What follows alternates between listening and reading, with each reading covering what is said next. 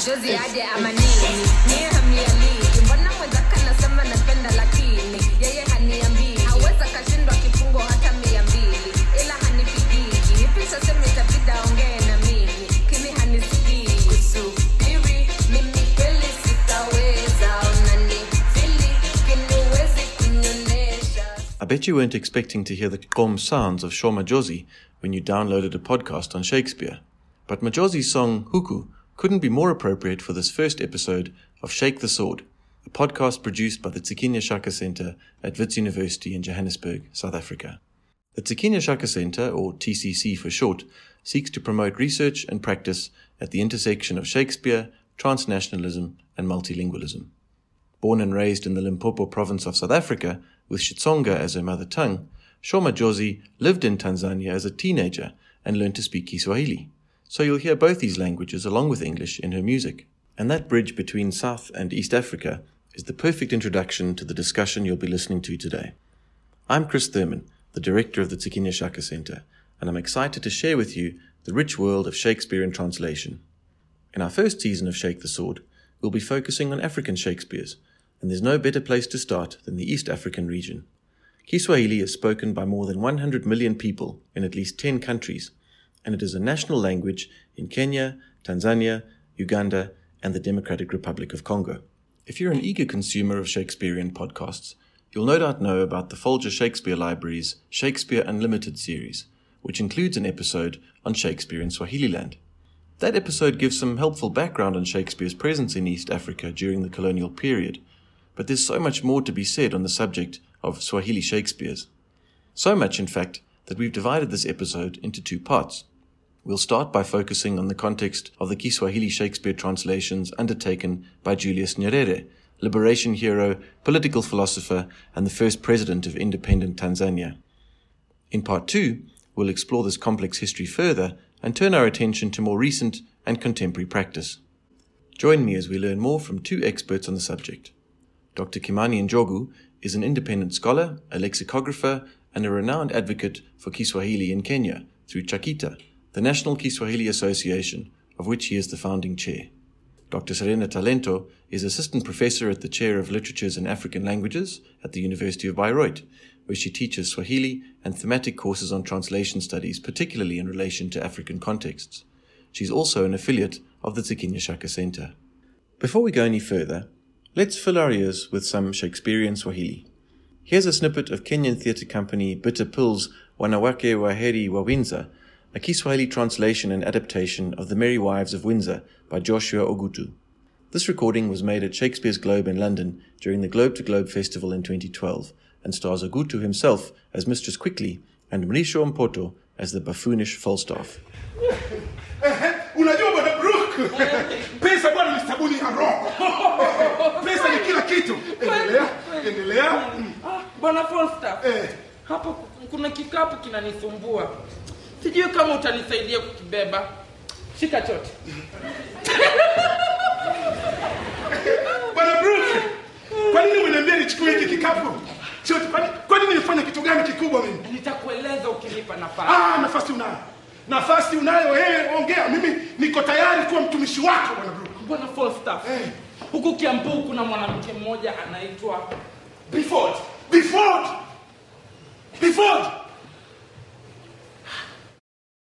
The first question that I'd like to ask is not about Shakespeare, but instead to give us all an idea of the ways in which Kiswahili as a regional language might operate in different national contexts. And so, although we've already heard something about your respective biographies and backgrounds, I thought you could give us a little bit more insight into your linguistic repertoire by each of you sharing for us the national context or contexts in which you have grown up in, let's say, or acquired Kiswahili as a language. And that will give us some insight into the local nuances around Kiswahili's usage in the East African region. Kimani, could we begin with you? Yes, so thanks a lot for the opportunity to have this discussion today. I actually didn't grow up from the coastal of Kenya where Kiswahili is the main language. I grew up in upcountry Kenya But in my teenage years, I was taught by a lecturer from Zanzibar who had a tremendous influence on me and really encouraged me to continue work in Kiswahili. So I think that interaction in the earlier years of my life, which really opened the door for me to do lots of work in Kiswahili. So most of my writings and my teachings have been around Kiswahili, both in terms of language and literature. Quite a bit of writing also with the two languages, and also just to indicate that I was the founding chair of the National Kiswahili Association for Kenya, and also sat in the represented Kenya in the establishment of the East African Kiswahili Commission, which is the instrument that develops Kiswahili in the region. And just also to mention that I sit in the African Academy of Languages, where we are, really encouraging the use of Kiswahili as a Pan-African language. So that's the space that I occupy, both in terms of advocacy for the language and writing and teaching, really trying to encourage the growth of Kiswahili. And of course, finally, I work closely with users of Kiswahili, from the region generally, as well as globally. So that's my context, Chris. Okay. My first encounter with Swahili was 17 years ago, the day I enrolled at the University of Naples, L'Orientale. So I started studying Swahili language there. And the good thing from studying at that university is that you do not simply study the language, but you study thoroughly the literature, the history of the Eastern African coast or East Africa in general. And we also have insights into sociology, musicology. So this is my relationship with Swahili, which started some time ago. And I continue to study the language and digging into the language in my studies, so further studies with MA and my PhD, and my research has been totally devoted to the study of Swahili translations from other languages, from an array of languages into Swahili. And at the moment, I'm also teaching at the University of Bayreuth, undergraduate and graduate student. And I've mostly been engaged with the Tanzanian context. So the texts I've been studying are mostly from Tanzanian authors. And I forgot to say, I've spent also some time on the Tanzanian coast to get more of an insight of the language. As being a non-native speaker, Swahili is not my first language. So yeah, that's it. Well, maybe what we can do is pick up on your perspective, Serena, and start to think about Shakespeare, because I suppose for anyone who has an association with Shakespeare and Kiswahili, they would go automatically to Mwalimu Nyerere and to Julius Nyerere's translations of Shakespeare's plays. Many people, I suppose, think specifically of the Julius Caesar in 1963, I think it was published.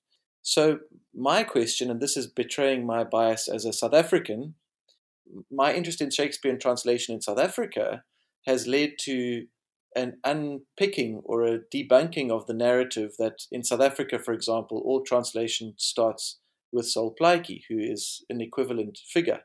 And I would be interested to know if either of you would challenge the idea that Shakespeare in Kiswahili starts with Nyerere. Is there a prior history? Is there a background that we should know about?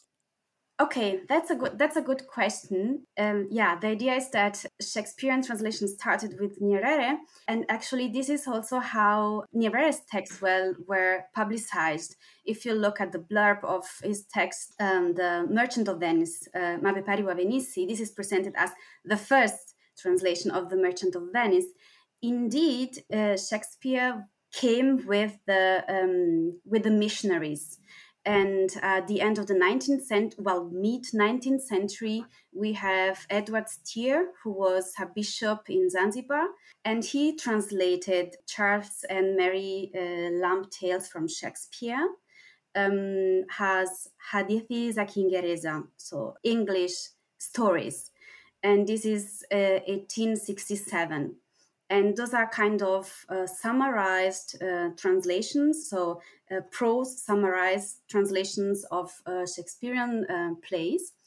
And I could also find in one bibliography a reference to one translation of The Merchant of Venice, translated as Mfani Biashara wa Venisi, published by London Sheldon Press. But in my research, I've never been able to put my hands on this text. So it is virtually absent, and it also dates the end of the 19th century. I was never able to find it, only in bibliographies. And then Alice Werner, an important Swahili scholar, she has contributed a lot to African studies and especially the studies of classical Swahili poetry. And she recounts in a text from 1916 to have recorded a story from someone from the Tana region. She reports to have recorded a version of The Merchant of Venice. But she says that the person who told the story was told the story by an Indian, and the Indian could not remember where he got the story. So we have kind of this traveling narrative who at a certain point loses its track. And then, of course, Shakespearean texts were used in the colonial syllabus. So in schools, they were read and they were also performed. So they were already part of a repertoire. Yeah, I think Serena, you're so right, because I find it quite interesting that Edward Stair found it necessary to translate Shakespeare in those earlier days, because of course the early missionaries were interested in introducing to East Africans English literature, and therefore introducing the narrative especially. And if you look at those earlier efforts, it was almost to say, look, I mean, there is something to be learned. And the fact that for Edward Stair, what he did was to talk about it's almost like to owe and to be owed, other than the idea of the merchant of Venice is like the people who are debt, who owe each other things. So the translation itself is about owing each other. Muia now and I we were. Mm-hmm. So again, suggesting a certain interpretation.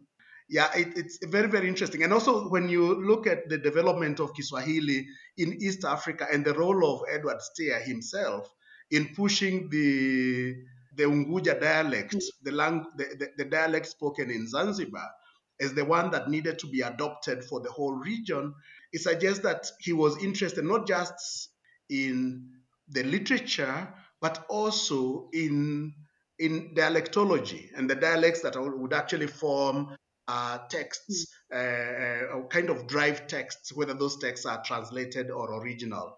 So very, very interesting. I wasn't aware of the Alice Werner story, so it's really nice to hear that story about the travel narrative and the Indian connection, because it would be interesting to see whether in the later years Shakespeare still travels back to India through Kiswahili. There are quite a few strands that emerge from the wonderful accounts you've both just given. One, I think we can return to later in the conversation, which is how do people in these different East African countries encounter Shakespeare today, in education contexts or otherwise.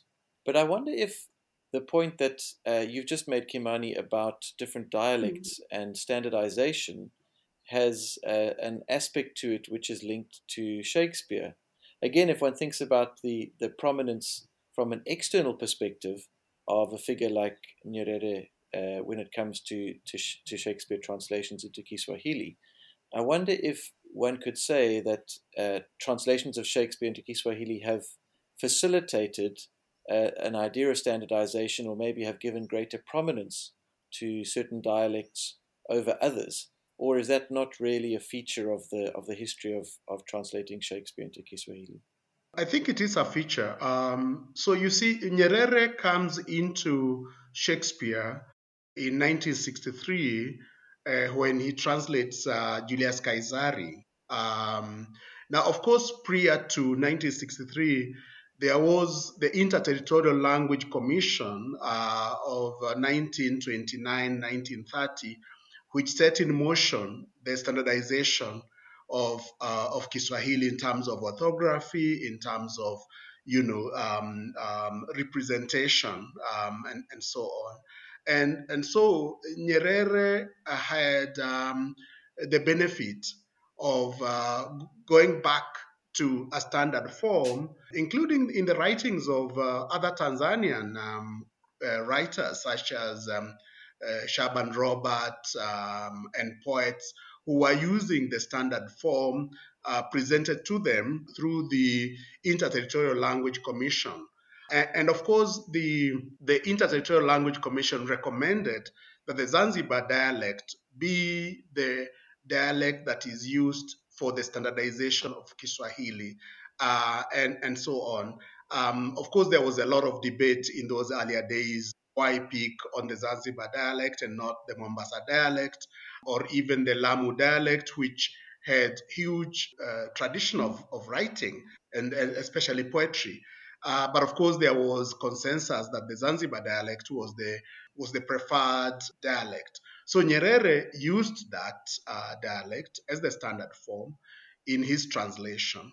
And therefore, in a sense, the translation helped in the solidification of the Zanzibar dialect. And of course, because those texts were then consequently used in schools, the students benefited from this standard form of Kiswahili. He could easily have written in any other dialect, but he chose to write in the standard form. And in fact, because in Kenya, the translations were really used, especially in high school, as set books. One could say that his translation not only inspired the use of standard Kiswahili, but introduced into the lexicon of students terms that were very new, such as mabepari, because you see, that was not a term that would be used in the Kenyan context easily. And yet, you see, for the first time, our students were encountering the concept of capitalists, people who put private property at the center of their lives. So, in fact, in my case, I can say that even the word mabepari, I came to know of it as a term to describe our relation with money through the Tanzanian roots, and that was, of course, Nyerere's. So I would say, no doubt about it, he helped solidify the standard variety of Kiswahili through the translation.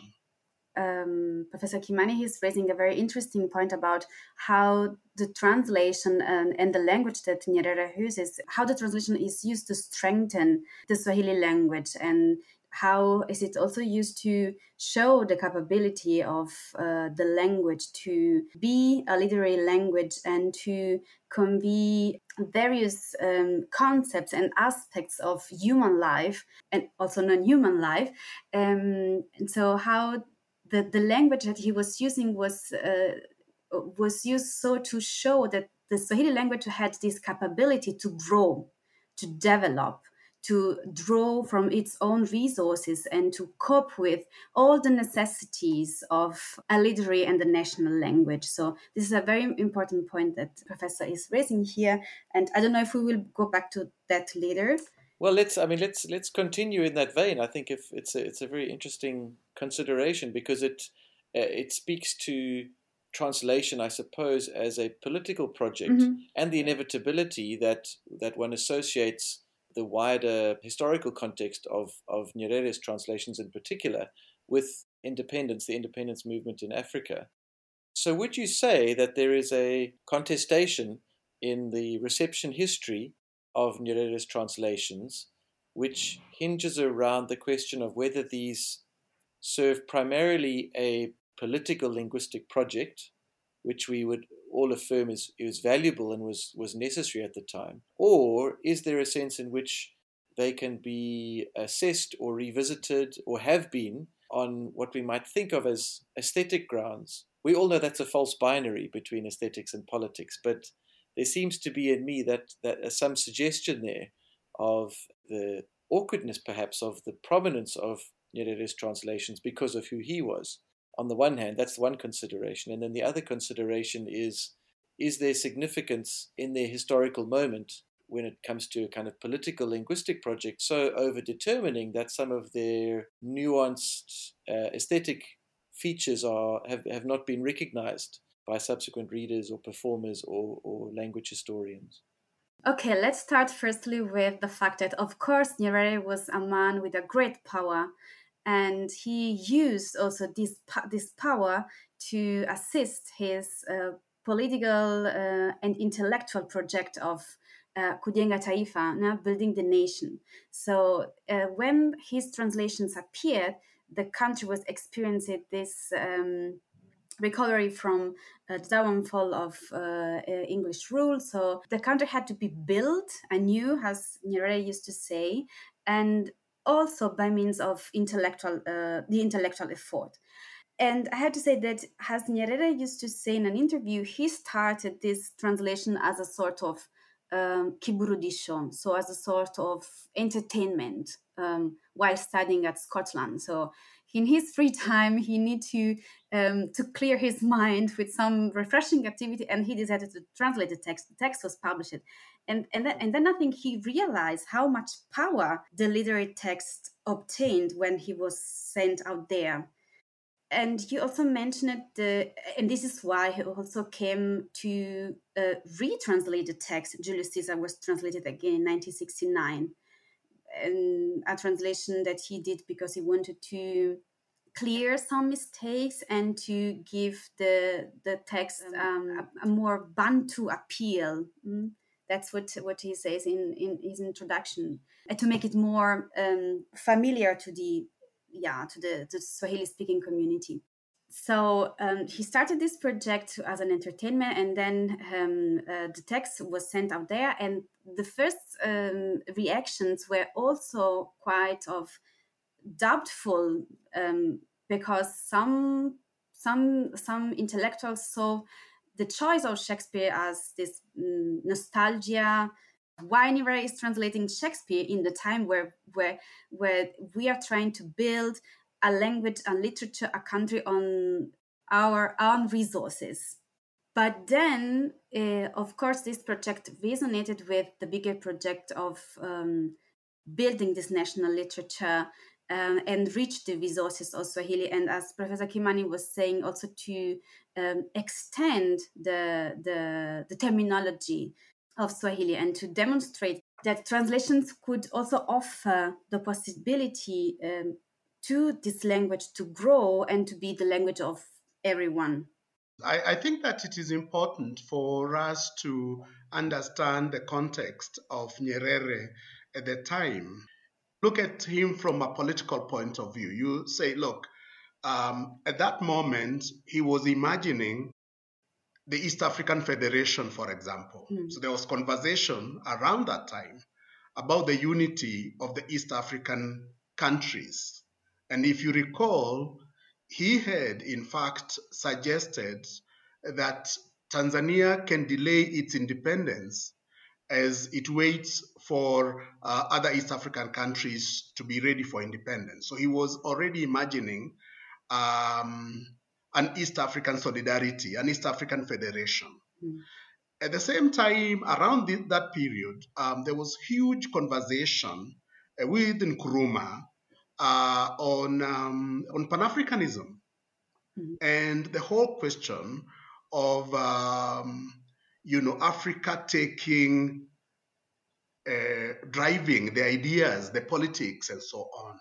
So for him, and my reading of him, he must have been asking himself, how can Kiswahili, which has been the language of liberation for Tanzania, which is also the language of liberation for Kenya, as the language of creating a new political direction for the region.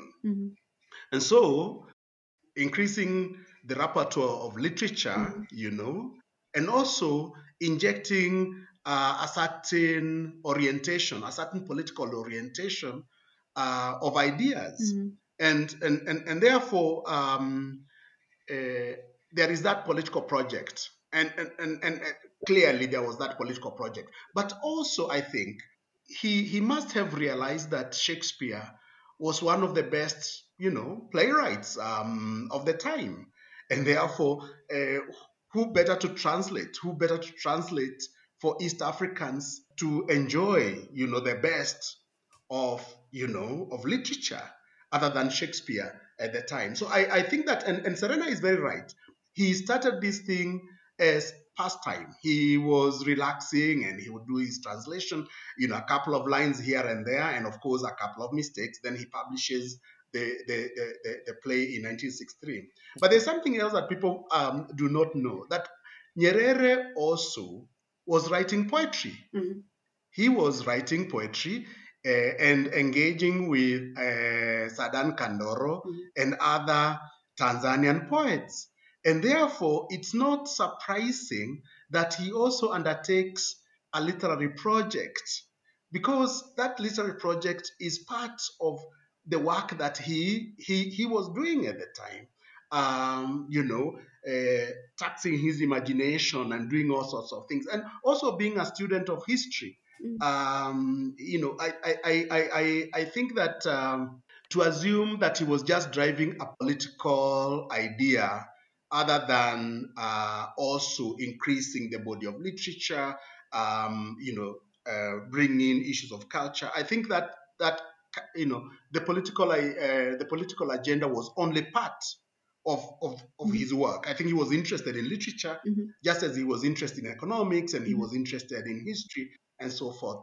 We sometimes forget that he continued writing poetry even as president. Yeah. He continued doing a lot of creative work even as head of state. And that literary nature of the man sometimes gets lost in our engagement with his politics of ujamaa and so on.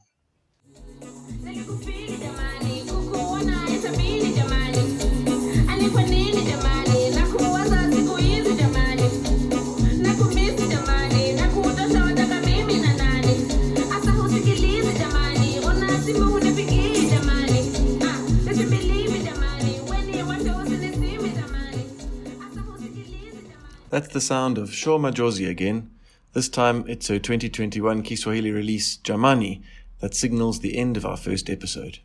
We'll pick up this fascinating conversation with Kimani Njogu and Serena Talento in part 2 of Kiswahili Shakespeares. And if you listen all the way to the end of our second episode, we'll also answer a couple of questions you may have about names and naming. Like, why is this podcast called Shake the Sword?